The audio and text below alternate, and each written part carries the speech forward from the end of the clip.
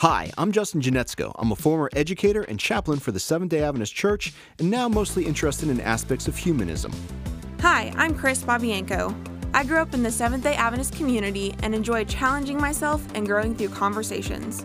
Welcome to the Talus Slopes podcast. If you're questioning the legitimacy of your Christian experience, you're not alone. We've been there too. That's why we're here. We're going to call out and condemn the toxic behavior and senseless narratives perpetuated by Christians, and we'll provide credible counterpoints and bring the receipts.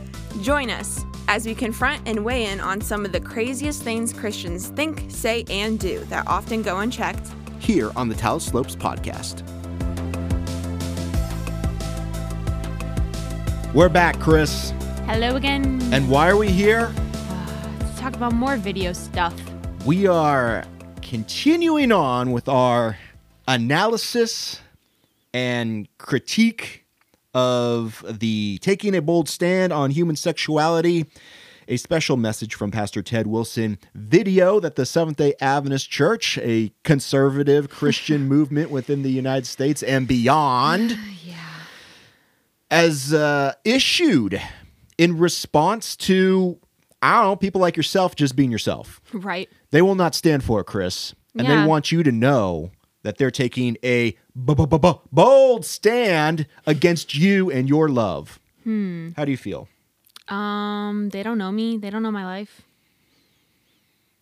That's all I have to say. That's it, yeah. Is there more to say? Yeah. But, you know, we have taken on the responsibility of looking at this vid and pushing back on it, and we continue here today. So I have, as always, included the link for this for this precious video in the description of this podcast episode. We are going to pick up where we left off from last time. If you haven't listened to the other episodes, you may want to go do that before you get to this. This is part 4 of our series. Already. Yeah, hey, still not that far, but it's we're fine. putting in work. You know, we're a minute in, so A minute in. yeah, we still have 12 minutes to go. Very cool. Your mind will not get bored. Okay. Here we go. He talks. Today. For you see, friends, Satan is relentless in his fury, and the plain words of God continue to be under attack from all sides. One of the most obvious attacks today is regarding human sexuality, where God's word is turned on its head and interpreted the opposite of what is actually written. Okay, I do not agree with that statement at all. Right. It's Now, very dramatic. I do disagree with Ted Wilson's theology and his beliefs regarding this topic and probably a lot of other topics. The passages that he's referring to as being turned on their heads, these are the passages that conservatives believe condemn the LGBTQIA plus community. That's what he's talking about specifically. Yeah. So he's saying that we have Christians out there reading these texts and saying, oh, the Bible says that a man shall not lie with another man as with a woman. That is detestable. No, the opposite of that is what we believe. And that's not necessarily what I believe. Well, it's funny to me. What necessarily is the opposite of that? Like, one shall not lie with a man as with a woman. One should lie with a man as with a woman. Is that the opposite? I guess. Or maybe he's thinking a woman should not lie with another woman as with a man. I have no idea. It could mean anything, I guess. Regardless, it's not the opposite. It's not but I think the point that he's trying to make is that this verse is saying gay is bad, but the other people that are reading it, including me and you, the others, that gay is good. Yeah. And he said, oh, well, that's the opposite. It's bad here in the Bible, but you all are saying it's good and you're all living it out that way. So that's the opposite. That's taking it so lightly. Well, yeah. And I don't think that's the case at all. I mean, speaking for myself, I actually don't think I interpret a lot of those passages, if any of them, in the opposite way as Ted Wilson or any other conservative. I mean, even in the past when I've had to defend my beliefs to conservative Christians, I would always get stuck on being like, well, here's the issue. I think that I don't interpret those texts differently than you. I just interpret the context different than you do. That would make sense. I think that we both believe, let's just take Leviticus 18:22 as an example. A man should not lie with another man as with a woman. I think that's like a pretty easy one to use as an example. If you were reading this text plainly, it would seem obvious, I suppose. But as we have proven over and over again within this podcast, if you read and look into the context of what was happening, it makes a lot more sense. So if I'm hearing you correctly, correct me if I'm wrong. I will. When you're saying this, what you're saying is, if you look at it, matter of fact, a lot of conservative Christians and us, for example, would be looking at it the same way. That scenario would not be good. But when we take it, we're looking at the context where this was not a loving relationship. Precisely. Like when I read Leviticus, and we've talked about this before in previous episodes, so I don't want to like do it all over again. But when I read it, I'm just like, this is very clearly has nothing to do with love. The idea of love is never within that passage. Right. It's all about sex. And you and I both know, and hopefully we all know, that sex doesn't equal love. You can participate in a sexual act without love. Right. So could it be that perhaps that's what Leviticus is talking about? Because the Bible, as far as I'm concerned, is all about like love. Yeah. So I think that Ted Wilson would agree with me on that. And I think that that's what those verses are trying to say. So when I read that, I'm like, I actually agree with Leviticus 18:22. I don't think that a man should be sleeping with another man as with a woman, which we've discussed in other episodes. I mean, that's all about abuse. It's about power dynamic. It's about power and has nothing to do with love. So again, is this passage or any of those verses that they tend to use to demonize and condemn the queer community, are any of these passages talking about love practically and literally? No. It's impossible. And as far as I'm concerned, as someone who's part of the queer community, I would condemn any action that is not loving in a sexual way. Like, if there's not a loving, consensual relationship, yeah, I think it's bad. Yeah. Absolutely. That's not even difficult for us to say. Right? You and I have very clearly figured out where the line is. Yes. It's the conservatives that are always asking, well, where's the line? Where's the line? I don't know. Well, look, guys, all these verses are talking about sex acts, not love. So are we turning the word of God on its head?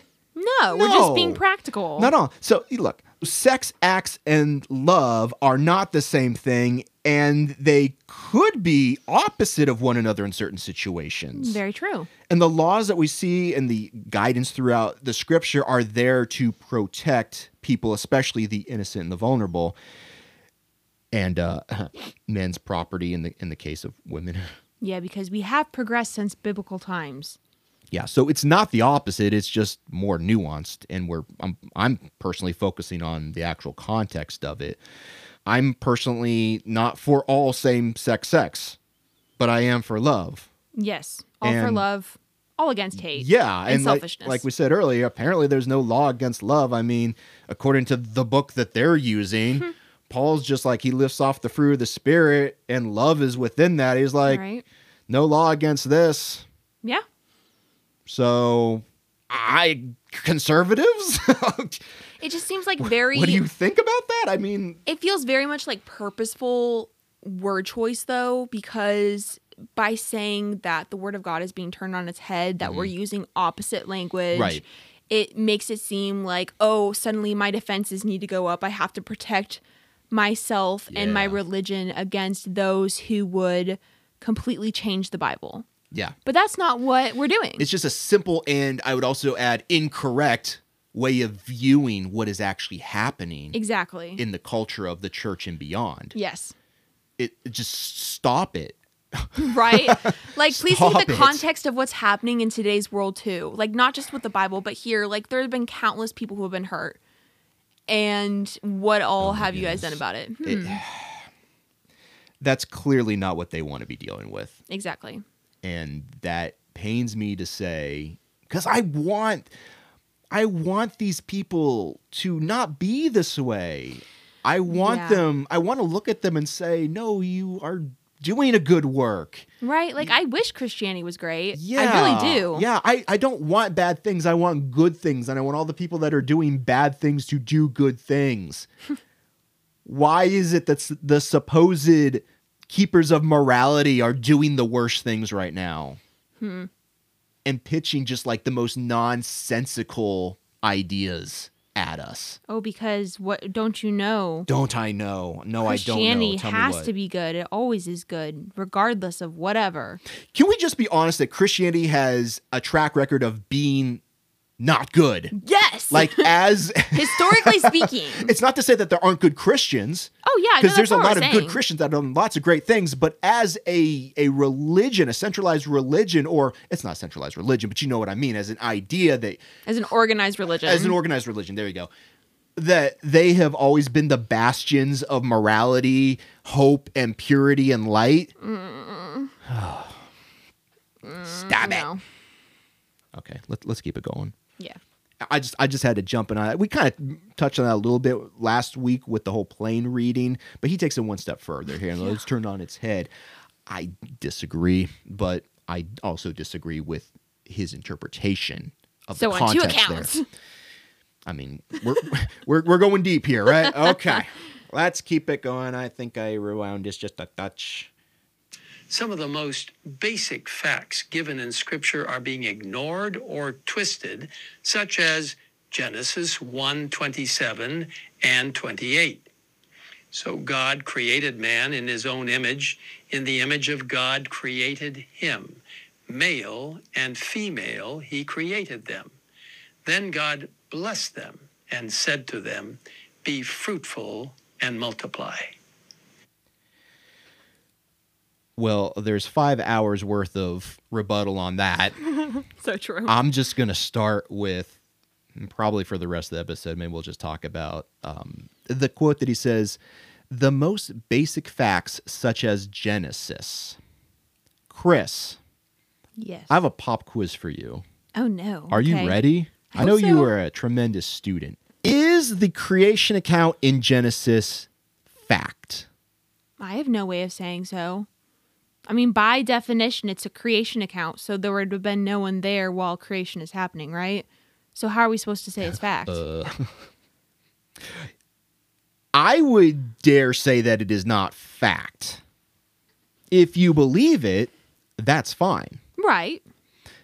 But I think you'd also have to admit that there are plenty of other religions and also non-religions that have a differing account of the origin of all of this. It's very true. Now, is theirs less fact or not fact at all? Well, the thing is, we can't prove any of it as fact because we weren't there.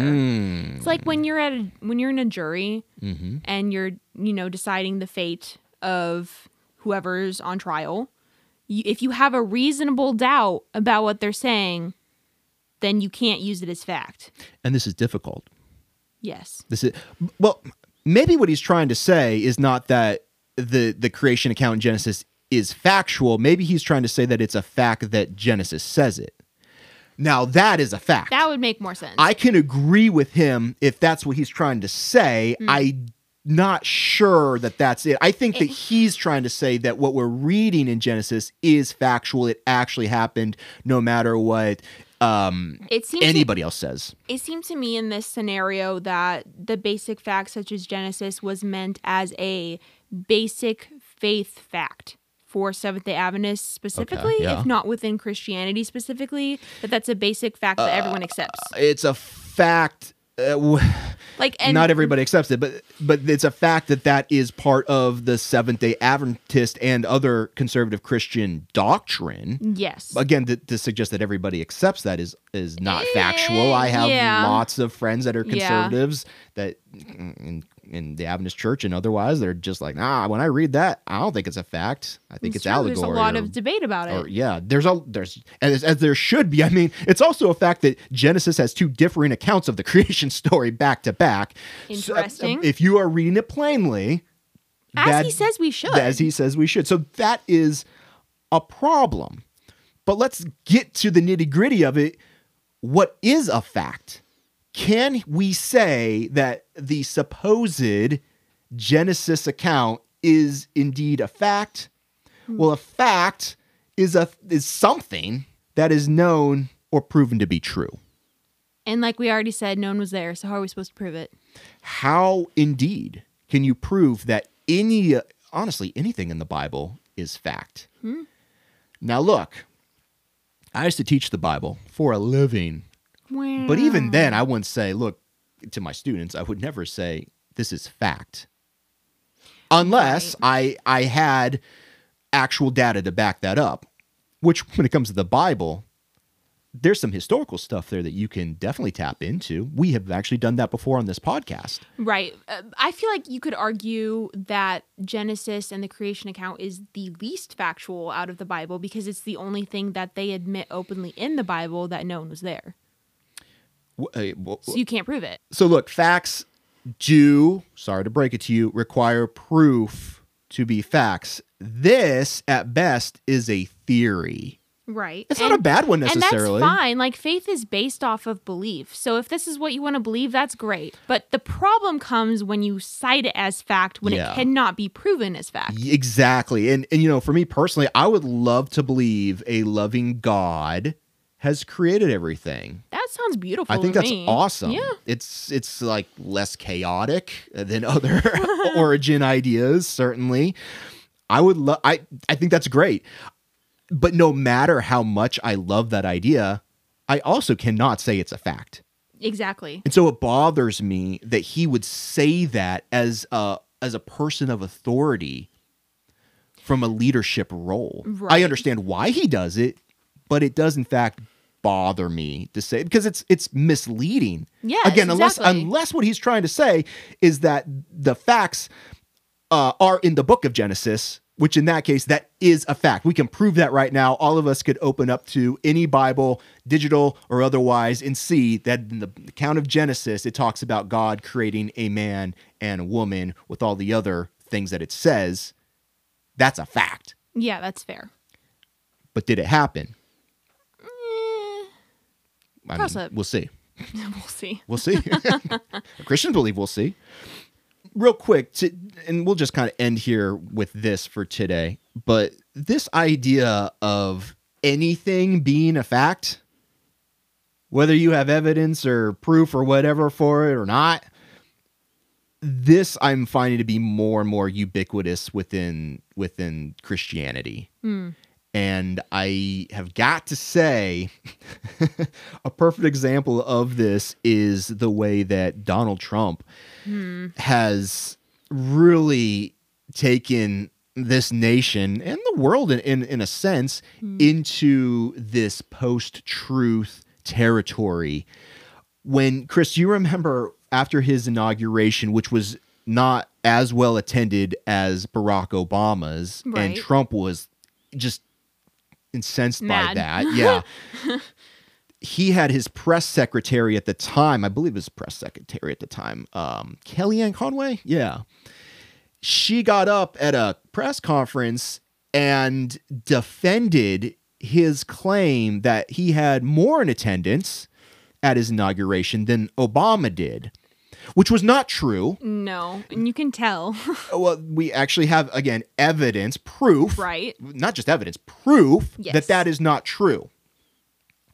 But she went and spun it as an alternative fact. What does that mean? Alternative fact? That's not a thing.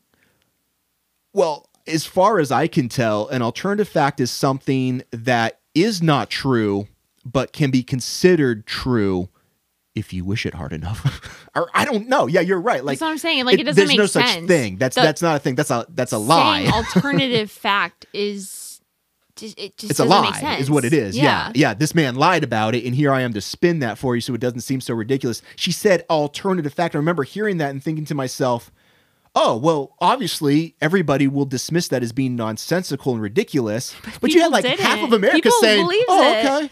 Yeah, no, because alternative you say fact, the word that's a thing. fact, and people are like, "Oh, that makes sense." Well, and they also like, no wanted it to be challenge. true Yeah. because these people despise Barack Obama for very obvious explanations.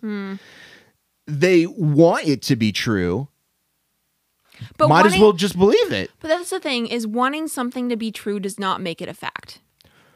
The other thing that I saw, this was the other day, where once again Donald Trump is, as he is campaigning right now to become our 47th president of the United States. He was, where was he? He was somewhere on the campaign trail, and he, prior to this particular speech, had made a couple gaffes. He's always making gaffes, but this pertained particularly to mixing up the names of Nancy Pelosi and Nikki Haley. Nancy Pelosi being the former Speaker of the House. Yeah. Nikki Haley being currently his opposition to, the Republican nominee for the 2024 presidential election. And he was saying during January the 6th that it was all Nikki Haley's fault, who Nikki Haley could not further be removed from that conversation. But basically, he mixed them up, right? Right. And he didn't catch himself, and he never corrected himself. In fact, the speech that I'm referring to that came later on, he was telling his followers that he did that on purpose. And I can't remember why. But the way that he said that was, he says, I interpose Nikki Haley and Nancy Pelosi's names. Interpose? He says, I interpose, and he said this several times, which 2 points to that. Number one, this is very clearly a new word that he has learned, maybe from his word of the day toilet paper is what the pundits were suggesting. And I was like, could be, or one of his staff told him to say that. But the second point of that is, that's not what that means. It's not what it means at all. When you interpose, it's like you put yourself in between somebody or something. You interject, or you're interrupting or whatever. He's using, I guess he wants to say exchange, or I'm trying to think of a word that makes sense, but I don't. That's not at all that doesn't make any sense. It makes in no the context sense in he's using it. Yeah. Does interchange work? Interchange. You could say two things could be interchanged. Yes, two or more people that would exchange make more sense. things with each other. Well, I mean, that's the interchange of ideas. So maybe that's what he meant to say, but that's not what he said. So in trying to cover up a gaffe, he made yet another gaffe, and people just agreed with him. They're like, that makes sense. That makes sense. That's what that word means now. It just shows how people in power, when enough people believe that they're going to tell the truth no matter what, they're willing to turn a blind eye towards the obvious errors in the speech, the mannerisms, whatever, because that is their person in power. They are behind them 100%. Yeah, it just irritates me. It's sad. Because it's like, obviously this guy has no clue what he's talking about, but everybody's like, well, we will change actual fact to accommodate his mistakes. But that's kind of what people are doing with Ted Wilson too. That's what I'm saying this. Yeah, absolutely. They're just like, oh, it's a fact? Well, that's not what a fact is, but that makes sense. But it sounds good to me. He's Ted Wilson. He's got to know what he's talking about. Does he though? Again, I'm not sure how he's using it. He could, again, I already argued that he could be using it, and it's a fact that Genesis says this, but in my heart, based off of experience. And that's really what it is, based off of experience. I've heard way too many conservative Christians just lambast you if you suggest that maybe Genesis didn't happen the way that it says it did. And so, for them, they do want it to be a fact, and that would even be a hill that they're willing to die on, and particularly if it helps them to argue against something that they think is wrong, despicable, however it is that you want to say it, then you go ahead and you just decide that that's going to be a fact, right, because it just backs up your argument. All right, well, we're going to call it quits there for the Ted Wilson video today. Where do we end up minute-wise on this video? We are at a minute 50 in the video. Oh, wow. The video itself is 12 minutes and 29 seconds long, so we're making some headway. Oh, my goodness. 4 episodes in, and we're at the end of the 4th episode. I have lots more to say here about this creation account thing, and I think that probably we'll go ahead and get into that once we get back next week, Chris. But until then, May your days be as long as the movie Avengers Endgame. And your troubles be as short as my music career. Go forward and enjoy life